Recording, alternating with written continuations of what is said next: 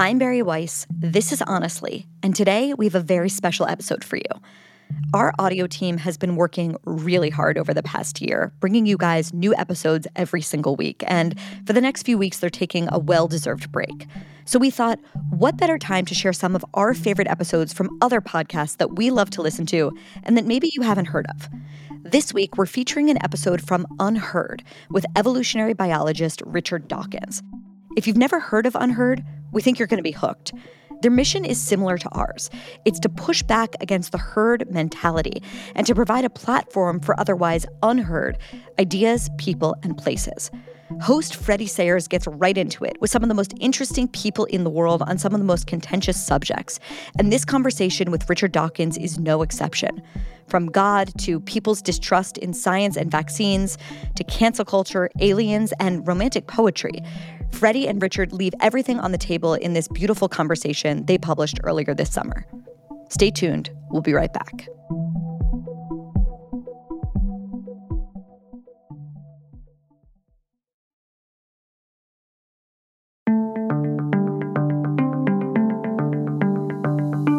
I'm Freddie Sayers, and this is UnHerd.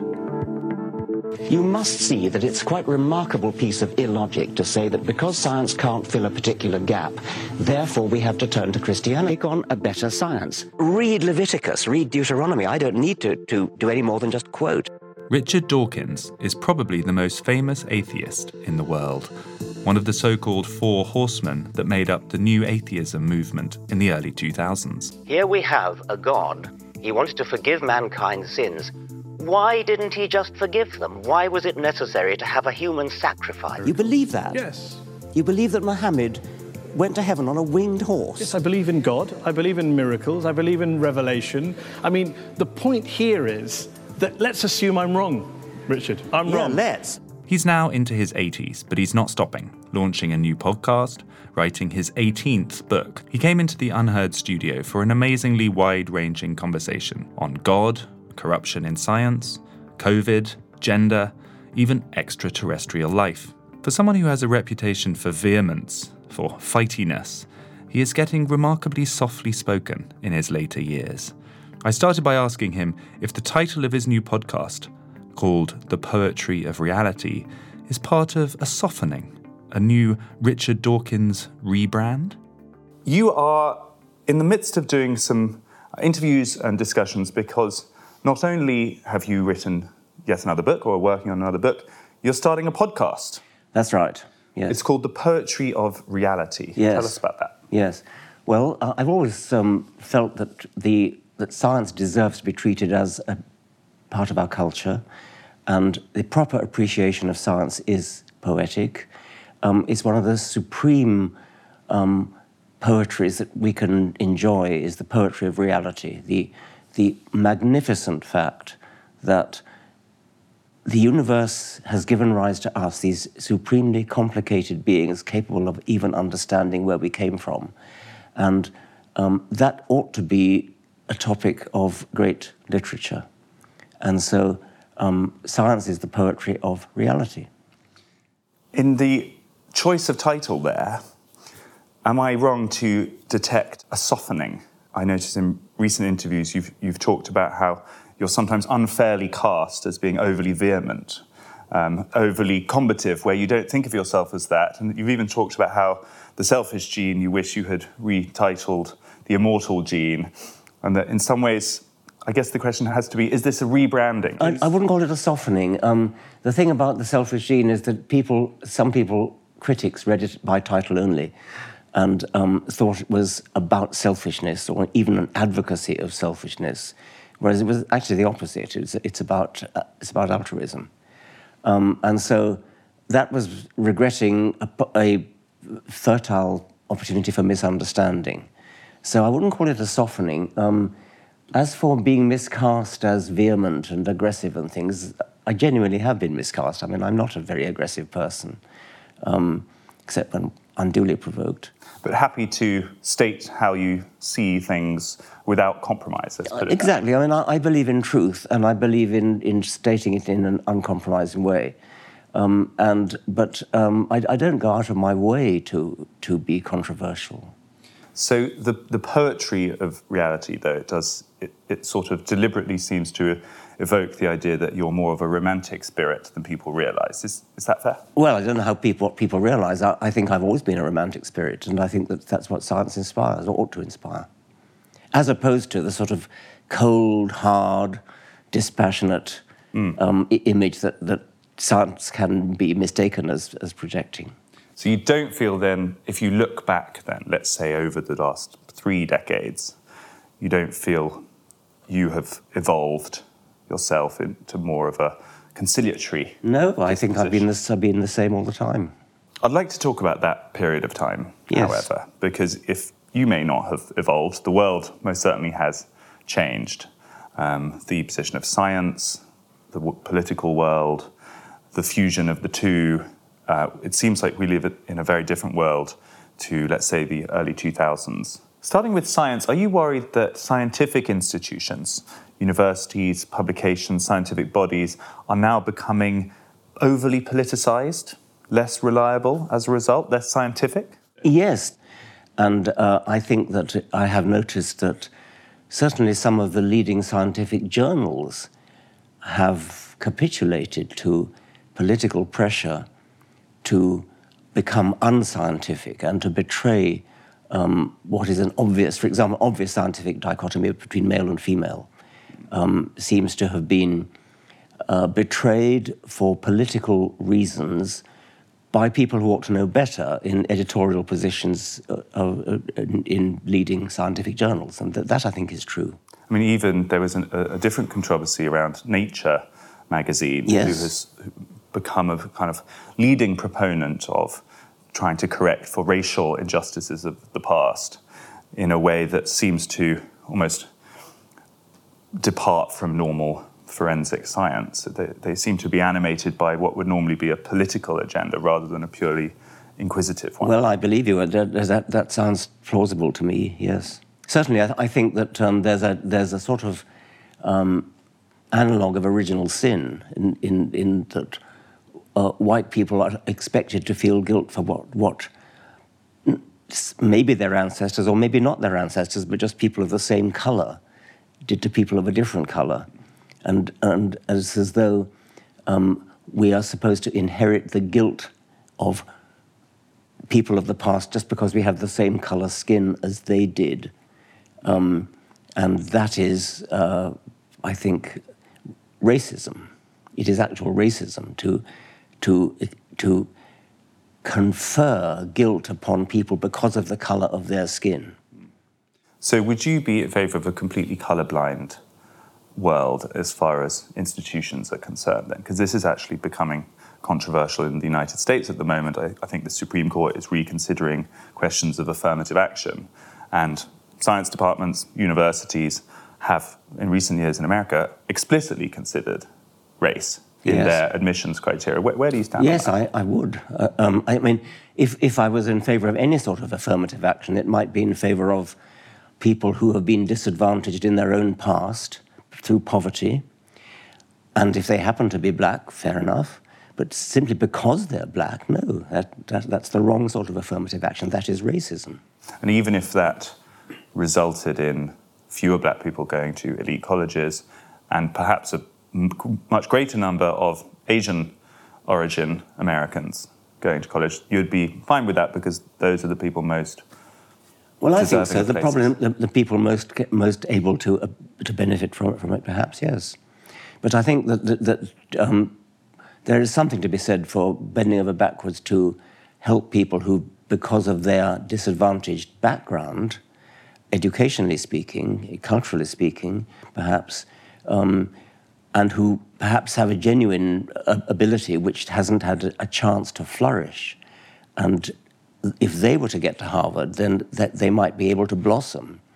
And so I am in favour of, I wouldn't call it affirmative action necessarily, I would call it intelligent looking for talent, which is what we try to do at Oxford, or in my time we did anyway. We tried to sort of recognise that somebody might be not so well groomed for an entrance exam or for an interview, but who has showed signs of genuine talent, and that should be picked out and given a chance to flourish. So would you extend that principle more universally? Because this is really a hot topic at the moment, this concept of equity, which, again, is very popular. The current president of the US explicitly signs up to it, which, as I understand it, is engineering outcomes, essentially, by category.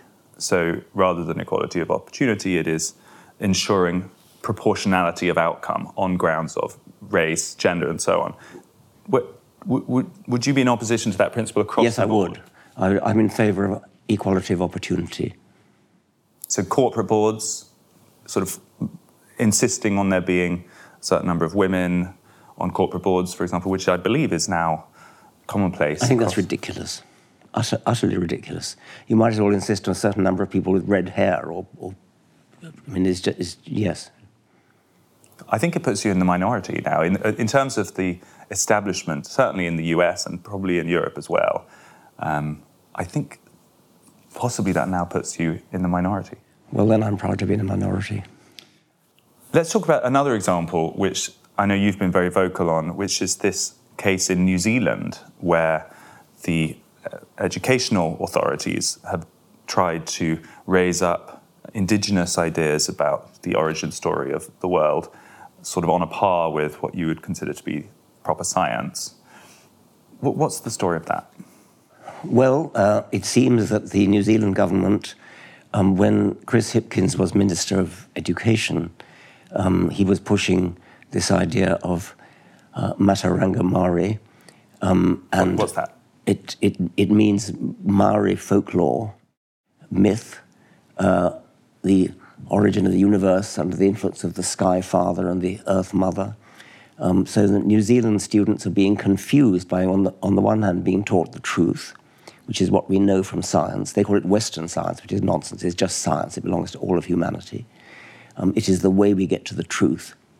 And on grounds of racism, trying to engineer that Maori so-called ways of knowing are given equal status with science. They call it Western science, but science.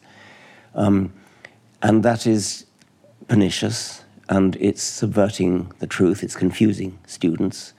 Of course, it's a good idea to learn mythologies. They're interesting, they're fascinating, they're poetic, but they should not be taught in science class. If there were It's a category error. Yes, if there's something of scientific value in Maori folklore, which there could be, then it doesn't just belong in New Zealand. It should be taught worldwide because science is a worldwide enterprise. And equally well, there might be something in Hopi or Navajo folklore. It doesn't just belong in the low. Things aren't true in a certain part of the world and not in another part of the world. They're true universally. I feel a slight sense of disagreeing with you. You said science is what's true. Yes. And origin myths, such as the perhaps very beautiful Maori myths, belong in a different category. Do you not think that poetic myths and symbolic myths are true in a different way? Well, in a different way, but what different way? And that's where I would like to be enlightened by you. There might be senses in which they are true in a different way, and I would want to know what those are. If you want to know what's actually true about the real world, the world of physics, the world of astronomy, the world of biology, then science is the way to go. Science has built into it methods for discovering objective truth, uncontaminated by subjective bias. And things like, at a more or less trivial level, in medical research, we have the double-blind control trial, where we bend over backwards, the medical scientists bend over backwards to avoid all possibility of bias.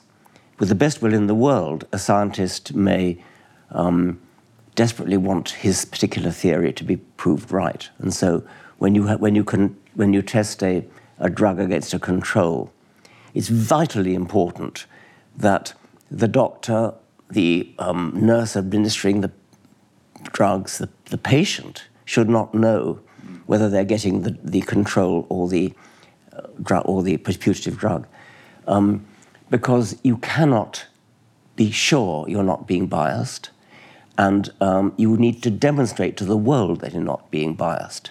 Well, subjective truths, ways of knowing, have subjective bias built into them. That's what they're about. It's entirely what they are. And so that goes entirely against the spirit of truth, of scientific truth, to admit of that kind of subjectivism coming into it. How should scientific, rational people consider those things that they know they don't know? And is it not possible that sort of poetic ways of describing those get closer to some kind of truth for those areas that science can't cover, and that they should be allowed that at least? My favourite poet is W.B. Yeats, notorious mystic. Obviously, I have no sympathy whatever with his belief in fairies and things like that, but I resonate to his poetry. I think it's wonderful. What are you feeling there when you're reading a Yeats poem and you say you resonate? What is that? It's hard for me to explain, and I suppose that's the point. I'm not trying to be a scientist when I do that. I'm resonating as a human being. I in the early poems, The Wind Among the Reeds, for example, I sort of empathise with this love-lorn young man struggling with his feelings of lost love. And I get that, but not as a scientist. And so I, as a scientist, I want to know what is actually true about the universe. But those feelings of being a love-lorn young man are true, are they not? In the universe? They are true for the subjective, what's going on in his own mind, yes. Strangely, when I hear you talk about a Yeats poem, you don't sound that different to religious people. We had someone called Paul Kingsnorth, who's a wonderful writer, who's actually converted to the Eastern Orthodox Church recently, talking about the experience he has in nature, in a field of wheat, or looking at the beauty of things, which is what has brought him to a religious mindset. And actually, it's not that different from some passages in your recent books when you're talking about the miracles of science, although you might not use the word miracle, the beauty of the natural world. And it feels like you're moved by that. So there's this odd sense in which it almost becomes a linguistic distinction. What a mystic or a religious person might feel moved by in the natural world compared to what you feel moved by. I think there's something wrong with that. I think there's something confusing about that. Supernaturalism, which is what I take religious to mean, supernaturalism says there is something beyond physics, beyond the material world, which I do not believe. I do not believe there's anything beyond the material world, no matter how poetic you feel, no matter how much you're in love, or no matter how deeply you feel emotionally about looking at nature, looking at fields of wheat, whatever you just said, looking at the stars. These are all human reactions, which I feel as strongly as anyone. But there is nothing supernatural about that. And that's where I dig my toes in. And that's where I would dispute, Paul Kingsnorth, did you say? Yes, I would dispute that vigorously, while at the same time empathizing, I would hope maybe as deeply as he does, with the subjective feelings that you get as a human being when contemplating, in my case it might be the Milky Way. I get a feeling in the pit of my stomach when that happens. There's nothing supernatural about that. It's something in the nervous system. That's not to demean it. It feels real to me, but it's not truth in the scientific sense of that which really is actually physically true about the material world.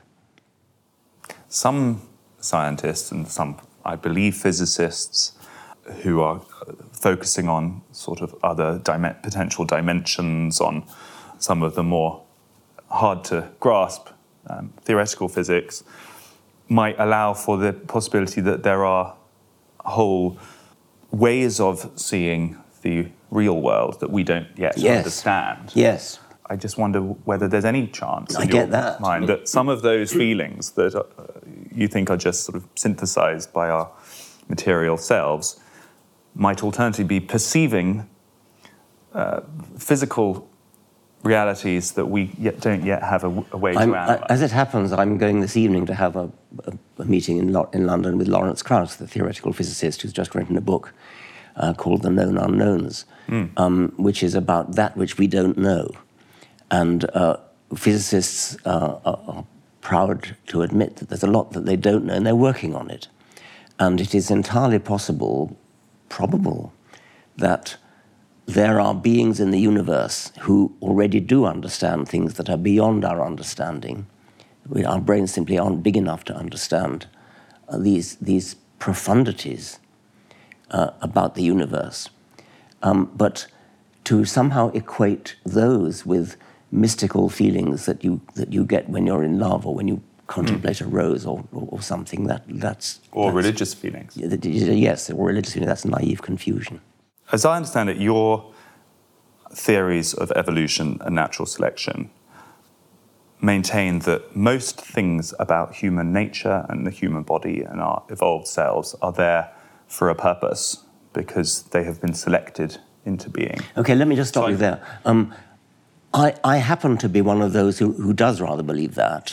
But I might even be in a minority of biologists there. Quite a lot of biologists feel that they call me an ultra-Darwinian, and feel that there's a lot in life that is not actually Darwinian, in the sense that it's not actually designed by natural selection, but is there by chance.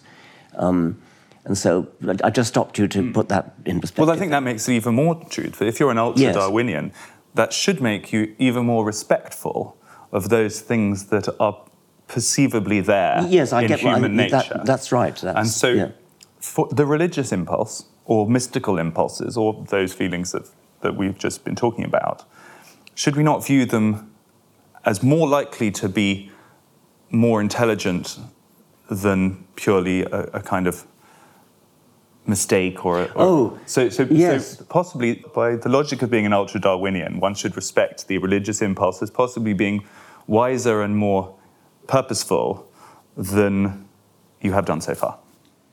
Not wiser and more purposeful. They're possibly there for a reason. I readily agree that because it's a human universal, pretty much. I mean, if you look anthropologically speaking, some sort of religion is universal. Therefore, it's highly probable that it is indeed of Darwinian advantage, and that I get. It doesn't mean it's true, though. I mean, you could say the tendency to be religious, the tendency to believe in something supernatural, the tendency to think there's something higher than you, the tendency to think that I can make a great list, could have been built in by natural selection. And I often suggest that this could be because children have been naturally selected to be respectful of what their parents tell them, what their culture tells them, because they need that in order to survive. This is one of my main points that I often make, that religion flourishes because children who are vulnerable in a dangerous world need to be instantly obeying their parents' advice not to endanger themselves. You don't question what your parents say. You just believe what they say. That means that we have the child mind is pre-programmed by Darwinian natural selection to be credulous of what elders tell them, and that is fertile ground for falsehood as well as truth.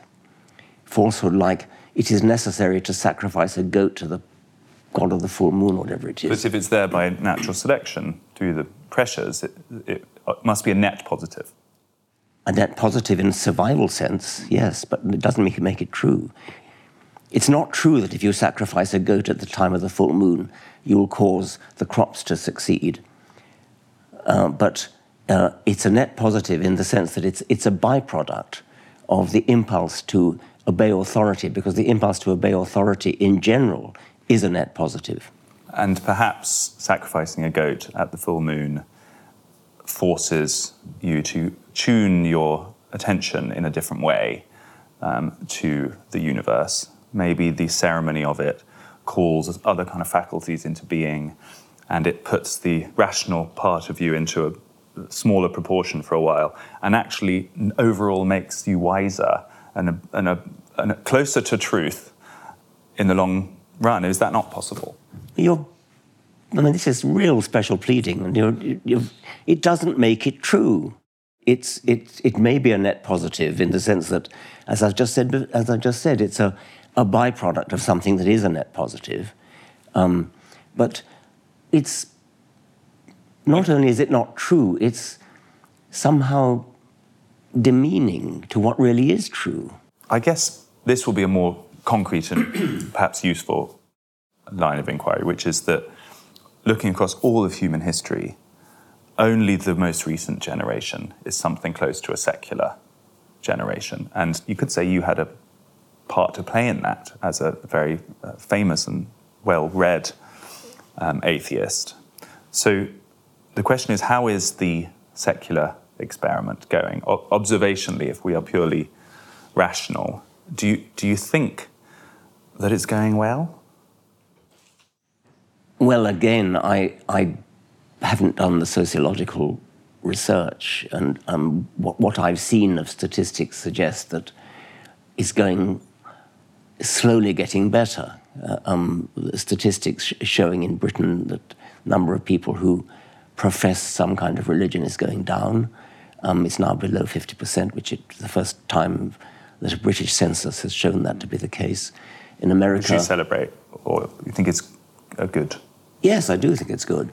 And similarly, in America, America is lagging behind in this respect, but it's still going in the right direction.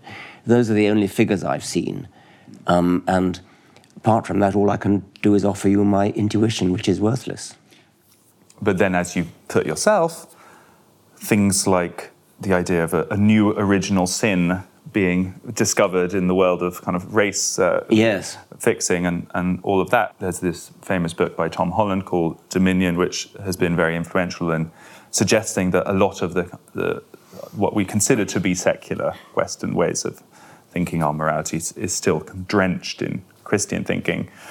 So perhaps, although people aren't describing themselves as religious in the census, they've just moved those religious intuitions into other realms, such as all of these newfangled ideas. Yeah, I think that's very likely true. And if you look at the trans business, you can make a good religious case for that as well. And I make an analogy with, and probably others have as well, with the Catholic doctrine of transubstantiation, where the wine in the Aristotelian accidentals remains wine, but in its true substance becomes blood.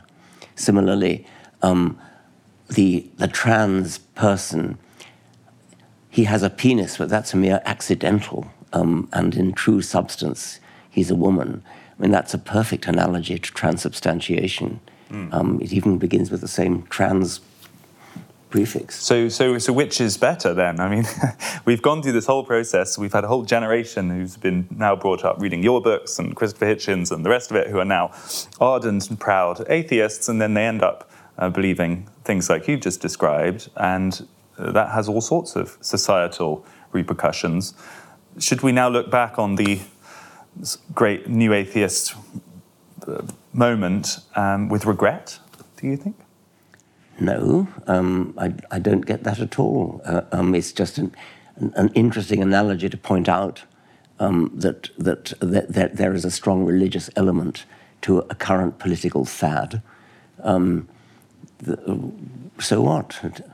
The question is a purely empirically, practically, in terms of the success of our societies, the peace and prosperity of the world, is conventional religion or what appears to be its successor, which are new, slightly strange ideologies that don't formally belong in the religious category, but as you say, have religious aspects. Which one will be proven to be more successful for the flourishing of the species? I guess we still don't know, but early signs are that this new kind of religion, which thinks it's secular, has some quite major problems attached to it. Well, if you care about flourishing of the species, yes, but I care about truth. You don't care about the flourishing of the species? Well, I do care about it as a human being, but more deeply, I care about truth. So if your sense of truth would lead to the annihilation of the species, would you be content with that? I would not be content with that, but I'm pretty sure it wouldn't happen. I mean, I think that the truth actually is a genuine value. I mean, I believe that a true scientific outlook on the world would actually be best for the flourishing of humankind. More with Richard Dawkins and Freddie Sayers after the break. Stay with us.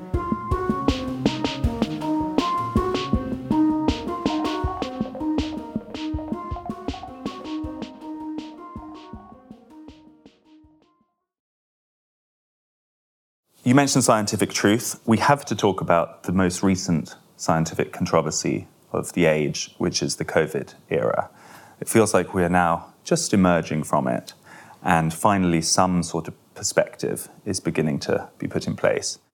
It feels to me like the authority and trust in science was enormously damaged during the COVID years by what I would call overreach, overclaiming by scientific authorities, and the concomitant backlash that came alongside it. So there are now many millions of people who intuitively distrust whatever they are told by scientific authorities. I suspect many more millions than were there just 3 years ago.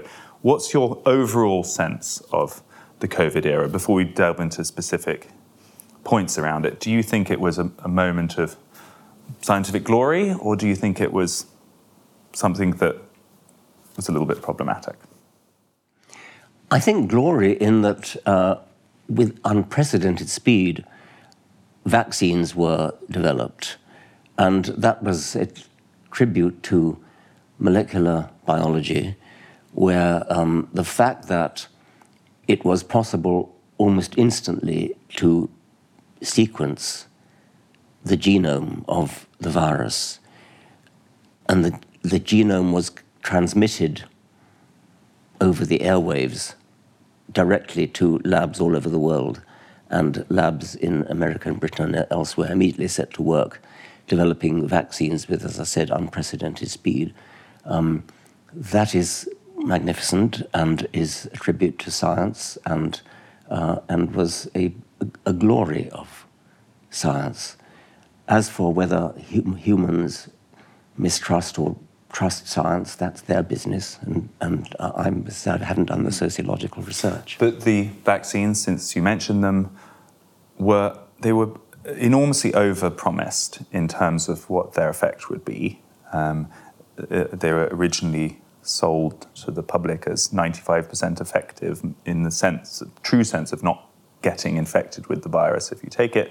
That was then endlessly revised downwards, and in the end we were told they didn't stop transmission, they only improved outcomes for vulnerable patients, which was very different to what was said originally. And meanwhile, there was this enormously heavy-handed policing of whether people should take them, including, in many places, mandates or near mandates.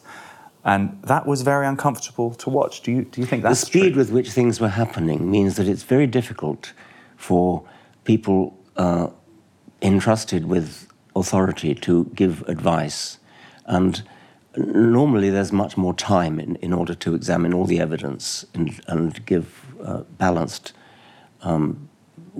wise advice. When you're required to give advice almost instantly, there inevitably are going to be mistakes. I'm so surprised that you're not more critical of that era, as someone who champions robust debate, champions learning from errors, admitting when things weren't exactly what you thought they were, it feels like it was a real classic example of just the politicization we're talking about, where authorities were way over the top. Okay, well, probably then what they should have done, and with hindsight, they should have done, said, well, actually, we don't know. We're uncertain. Our best advice we can give is so-and-so.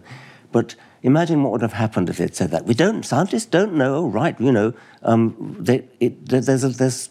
it's a very difficult situation to be in. Luckily for me, I wasn't in that situation. But I sympathize with people who are expected to give unequivocal yes-no sort of advice. Politicians will say, give us the facts. Is it a yes or a no? And you're expected to answer that. And where, if the true answer is we don't know, then that gives rise to yet more uncertainty and confusion. And so I sympathize with people if they're required to give a yes-no answer when they actually don't have the information at hand. It feels like the damage to scientific authority would have been much less if they had been more modest in their claims and allowed people to make decisions for themselves instead of mandating things that latterly proved not to be correct.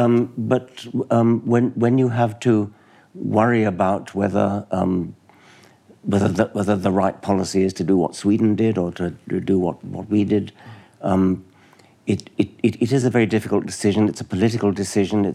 Politicians need advice from scientists. Scientists have to decide how to advise politicians.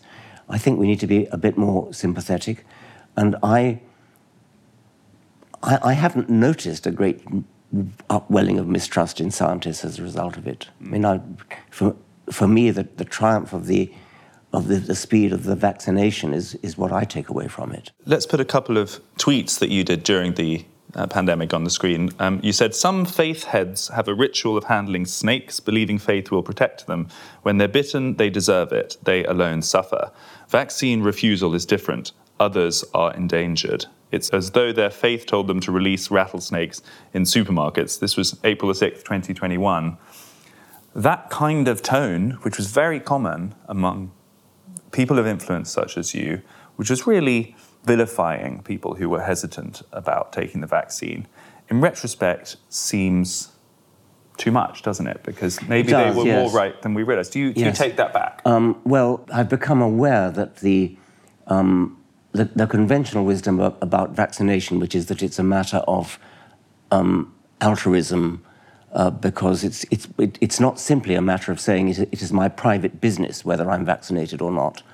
And in the case of the measles vaccine, for example, it really is a matter of altruism, because if you don't get vaccinated, then you are part of the problem if there's a measles epidemic.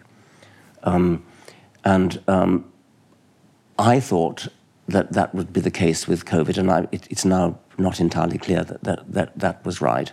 And so to that extent, I would take that back, yes. Do you now have a view on lockdowns, since we're doing a little tour of the COVID era? No, I don't have a view. I'm not well... I should say, as a half-Swedish person, we've paid a lot of attention to it, and you talk about double-blind trials and scientific process. The fact that Sweden has emerged from the longer period with the lowest excess death count of all of the European countries seems to be quite an important scientific point of evidence that possibly lockdowns were not necessary. That could be true, and as John Maynard Keynes is said to have said, when the facts change, I change my mind. What do you do, sir? And so yes, there was a need for rapid decisions. The evidence was not yet in, and mistakes may have been made. Some people have said that the kind of corruption of those scientific institutions that became evident during COVID goes much beyond the COVID example. So I'd really like to see what you think about that. For example, the whole peer review system. There's a scientist called Jay Bhattacharya, who we've interviewed a number of times on this channel. He thinks the whole method for getting funding for scientific projects and for ascertaining scientific theories needs overhauling because it's become, it has rewarded timidity by being overly reliant on what the mainstream of your peers think. And the experience he had during COVID was that he was completely kind of demonized for taking a different view on lockdowns. And it's gradually, so the mainstream is shifting towards his position over time. But do you share that idea that possibly there are actual structural problems now with possibly the peer review system and the way scientists get funding that needs serious attention? Yes, I do. I think no system is perfect, and there are obviously things wrong with the way peer review works in practice. There are things you can try to do, like to anonymize papers, just put this is author A and author B rather than giving them names. That there are papers that get published because author A happens to be a very eminent Nobel Prize winner, and people don't believe, so peer review is not a perfect system, and it's hard to think what would be a perfect system. But in this social media age, I mean, I think that was so clear during COVID that scientists and institutions like university are as vulnerable, if not more vulnerable, to this kind of peer pressure and fear of being cancelled, fear of being on the wrong side of where the mainstream is, and peer review seems possibly just to play into that. Yes. And I rather like those heroic scientists who go off on their own and don't need grants and just get on with their research. People like James Lovelock, sort of independent scientists who I've criticised on other grounds, but and funding even. It's all about how quoted you are. The system seems to be now that how many citations you have in journals, and that also seems to encourage. The closer you are to the centre of the parabola, the more generally acceptable your views are, the more popular you're going to be, and the more funding you're going to get. It's awfully easy to be critical, though, and say, you've got to think of a better system, and it's quite hard to think of one. And I agree that peer review is not perfect, and the way funding is done is not perfect, and it'd be nice to think of better ways of doing it. And we need to be constructive rather than just say it's a terrible system. We need to try to think of a better system. It's quite hard to do so. The other aspect of protecting scientists is universities. And I don't know what your view is, but it feels like recently universities have not been good at defending their own when they come under assault on social media and elsewhere, when basically one of their faculty takes an unpopular position. The trend, we saw it with American universities during COVID, but there are lots of other examples, and Kathleen Stock is another example. She's an UnHerd columnist, where universities have done a terrible job in protecting their own. Surely that's something where we can be constructively critical. I think we can, and I think Kathleen Stock is a very good example of somebody who's been appallingly treated. I think she's a real hero. I think J.K. Rowling is a real hero. It's not university, but another one. Yes, I've been rather shocked at the way universities have not stood up to a rabble, a lynch mob, really, going after people like Kathleen Stock. And so I agree with you on that. So that's something where we need to, again, accept that the authorities, the institutions have failed, have made things worse rather than better. I think so, and you have to sympathise with a university vice-chancellor who's having a sort of baying mob of students after their blood. It's difficult, but I think in that case they should hold the line. I'm not going to go into politics with a capital P, because I know that's not what you are here to talk about, but I'd like to end by thinking about how the world has changed over the past decade or so in terms of the atmosphere of politics. You've been very critical of Donald Trump. You were very upset about Brexit. It looks entirely plausible that Donald Trump might return in 2024. The mood that seemed to be there in the 2000s, particularly the earlier 2000s, where there was this quote-unquote end of history atmosphere, that it felt like petty nationalisms and tribalisms were behind us, and we were marching towards a glorious, global, rational future. That appears to be itself a moment of history now. And it's not even just in America and Europe, but across the world. There are obviously going on in Russia and Ukraine at the moment, but in many other places, there does feel like there's a return to more of a multipolar world, more of a world where different groups are looking after their own interests and are happy to basically push against the rest of the world. Do you call that tribalism or nationalism? You say that's a terrible thing. Is it not just a facet of human nature? Is it not evolutionary? Well, maybe it is, yes, and that's a very pessimistic conclusion. I'm not, and I constantly fight against being regarded as a kind of somebody who's an observer of the human scene. I'm really not much. I just read the paper like anybody else. But if you're asking me as a biologist whether tribalism and loyalty to a group to which one perceives one belongs is an important dominating human characteristic, maybe it is, and I fear it might be. If one takes the whole world as the scene, there definitely was a move towards a more single global world, both globalized trade, then there was these increasingly powerful global structures, yes. World Health Organization, yes. The European Union, etc. All of those have taken a real beating of late, and there has been a move much more into what looks like groupings or different kind of poles of influence. And I just wonder, with your evolutionary biologist hat on, whether, although you might personally think it's regrettable because you were a Liberal Democrat voter and would like people to vote differently, you've got to concede that it's the human norm. Oh, yes, I think it might be. That doesn't mean we're stuck with it, though. I mean, we can fight against a human norm. I mean, it's a human norm to go around naked, you know. It's not an irrevocable thing that we're stuck with. It's not a human norm anymore to go around. Well, okay, but I mean, you know, I mean that we don't have to say that because something is a human norm, is a biological norm, therefore we have to be stuck with it. Is it not potentially preferable to have a world of competing blocks, a more tribal world, essentially, where people belong to their group and feel in competition with other groups? Maybe that, I'm positing, it really seems to kind of go along with your evolutionary view of the world. Maybe that is the way for greatest human flourishing. Maybe that's the way for that competition sparks better ideas, people's loyalty to their tribe brings out the best in them, and maybe that is the species finding its natural successful mode. It's to return to a more competitive tribal mode. Maybe. I mean, that's your view, or maybe it isn't your view, but you're putting that forward.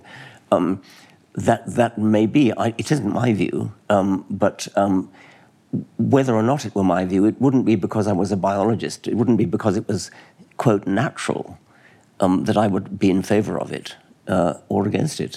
That's, to me, irrelevant. I would think...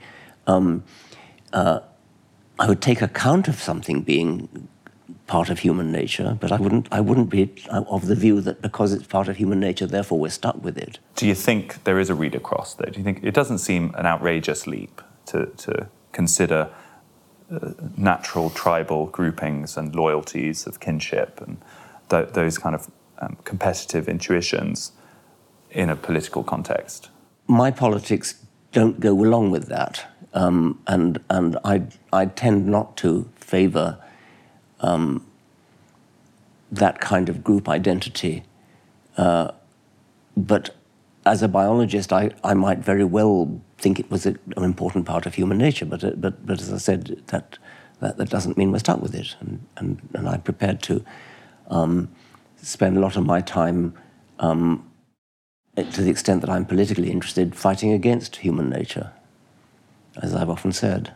We might be leaving human nature behind altogether in the future, either through some kind of AI future or through extraterrestrial life. I just want to touch on these because they're exotic concepts that people will be interested in. Explain, first of all, with your materialist hat on, how you think AI could, in theory, supplant organic life.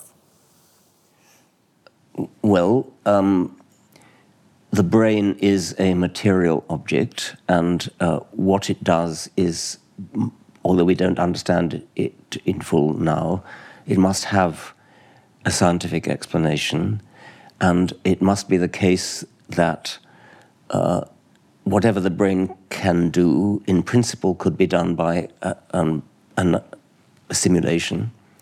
And so an artificial intelligence must be capable of doing what the human brain can do, and there's no obvious reason why it shouldn't be greatly superior to it. And so it is conceivable that an artificial intelligence could greatly surpass what the human brain can do. And in many ways, that's a very frightening prospect. Many people are very frightened of it. I haven't decided whether I'm frightened of it or not. I think I could imagine it going both ways, but as a materialist, I can't deny that it's possible. So one potential end of humanity then is being supplanted by artificial intelligence. We've got to end with the prospect of other forms of life, because this is something you talk about that I think people might be surprised that you give so much credence to, or so much are so ready to entertain the possibility of extraterrestrial life. Really? To some people, it belongs in the kind of conspiracy corner, which you would be completely opposed to. So, no, not at all. How likely do you think it is that extraterrestrial life exists? Oh, very likely. I mean, when you think of the sheer number of opportunities there are in the universe for it to exist, I admit that the possibility of it arising anywhere is very low, but it has arisen here.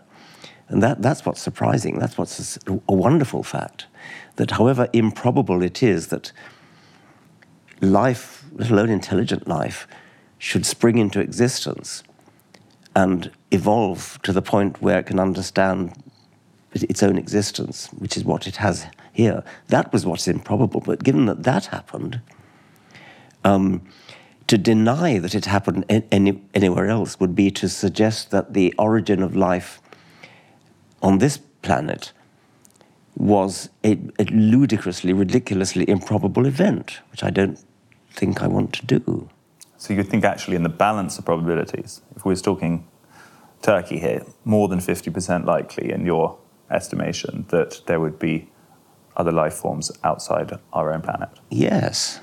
I would make a distinction between life existing elsewhere, which is far more probable, obviously, than intelligent life, because the one's got to come before the other.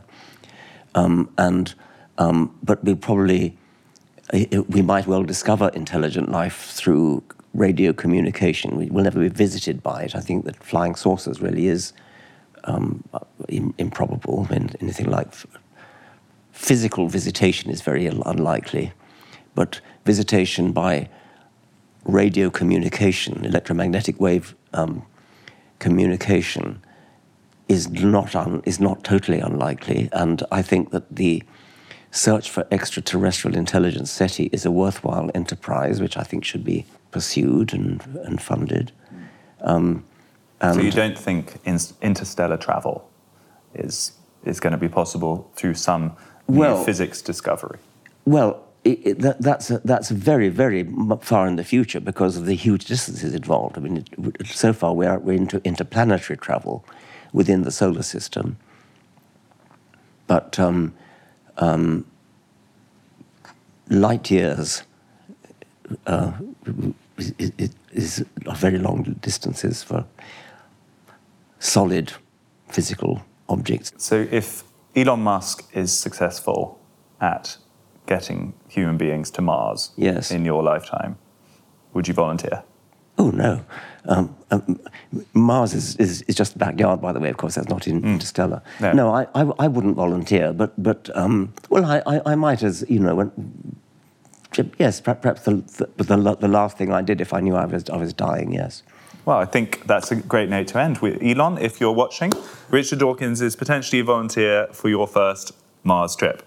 Professor Dawkins, thank you for your time. Thank you very much.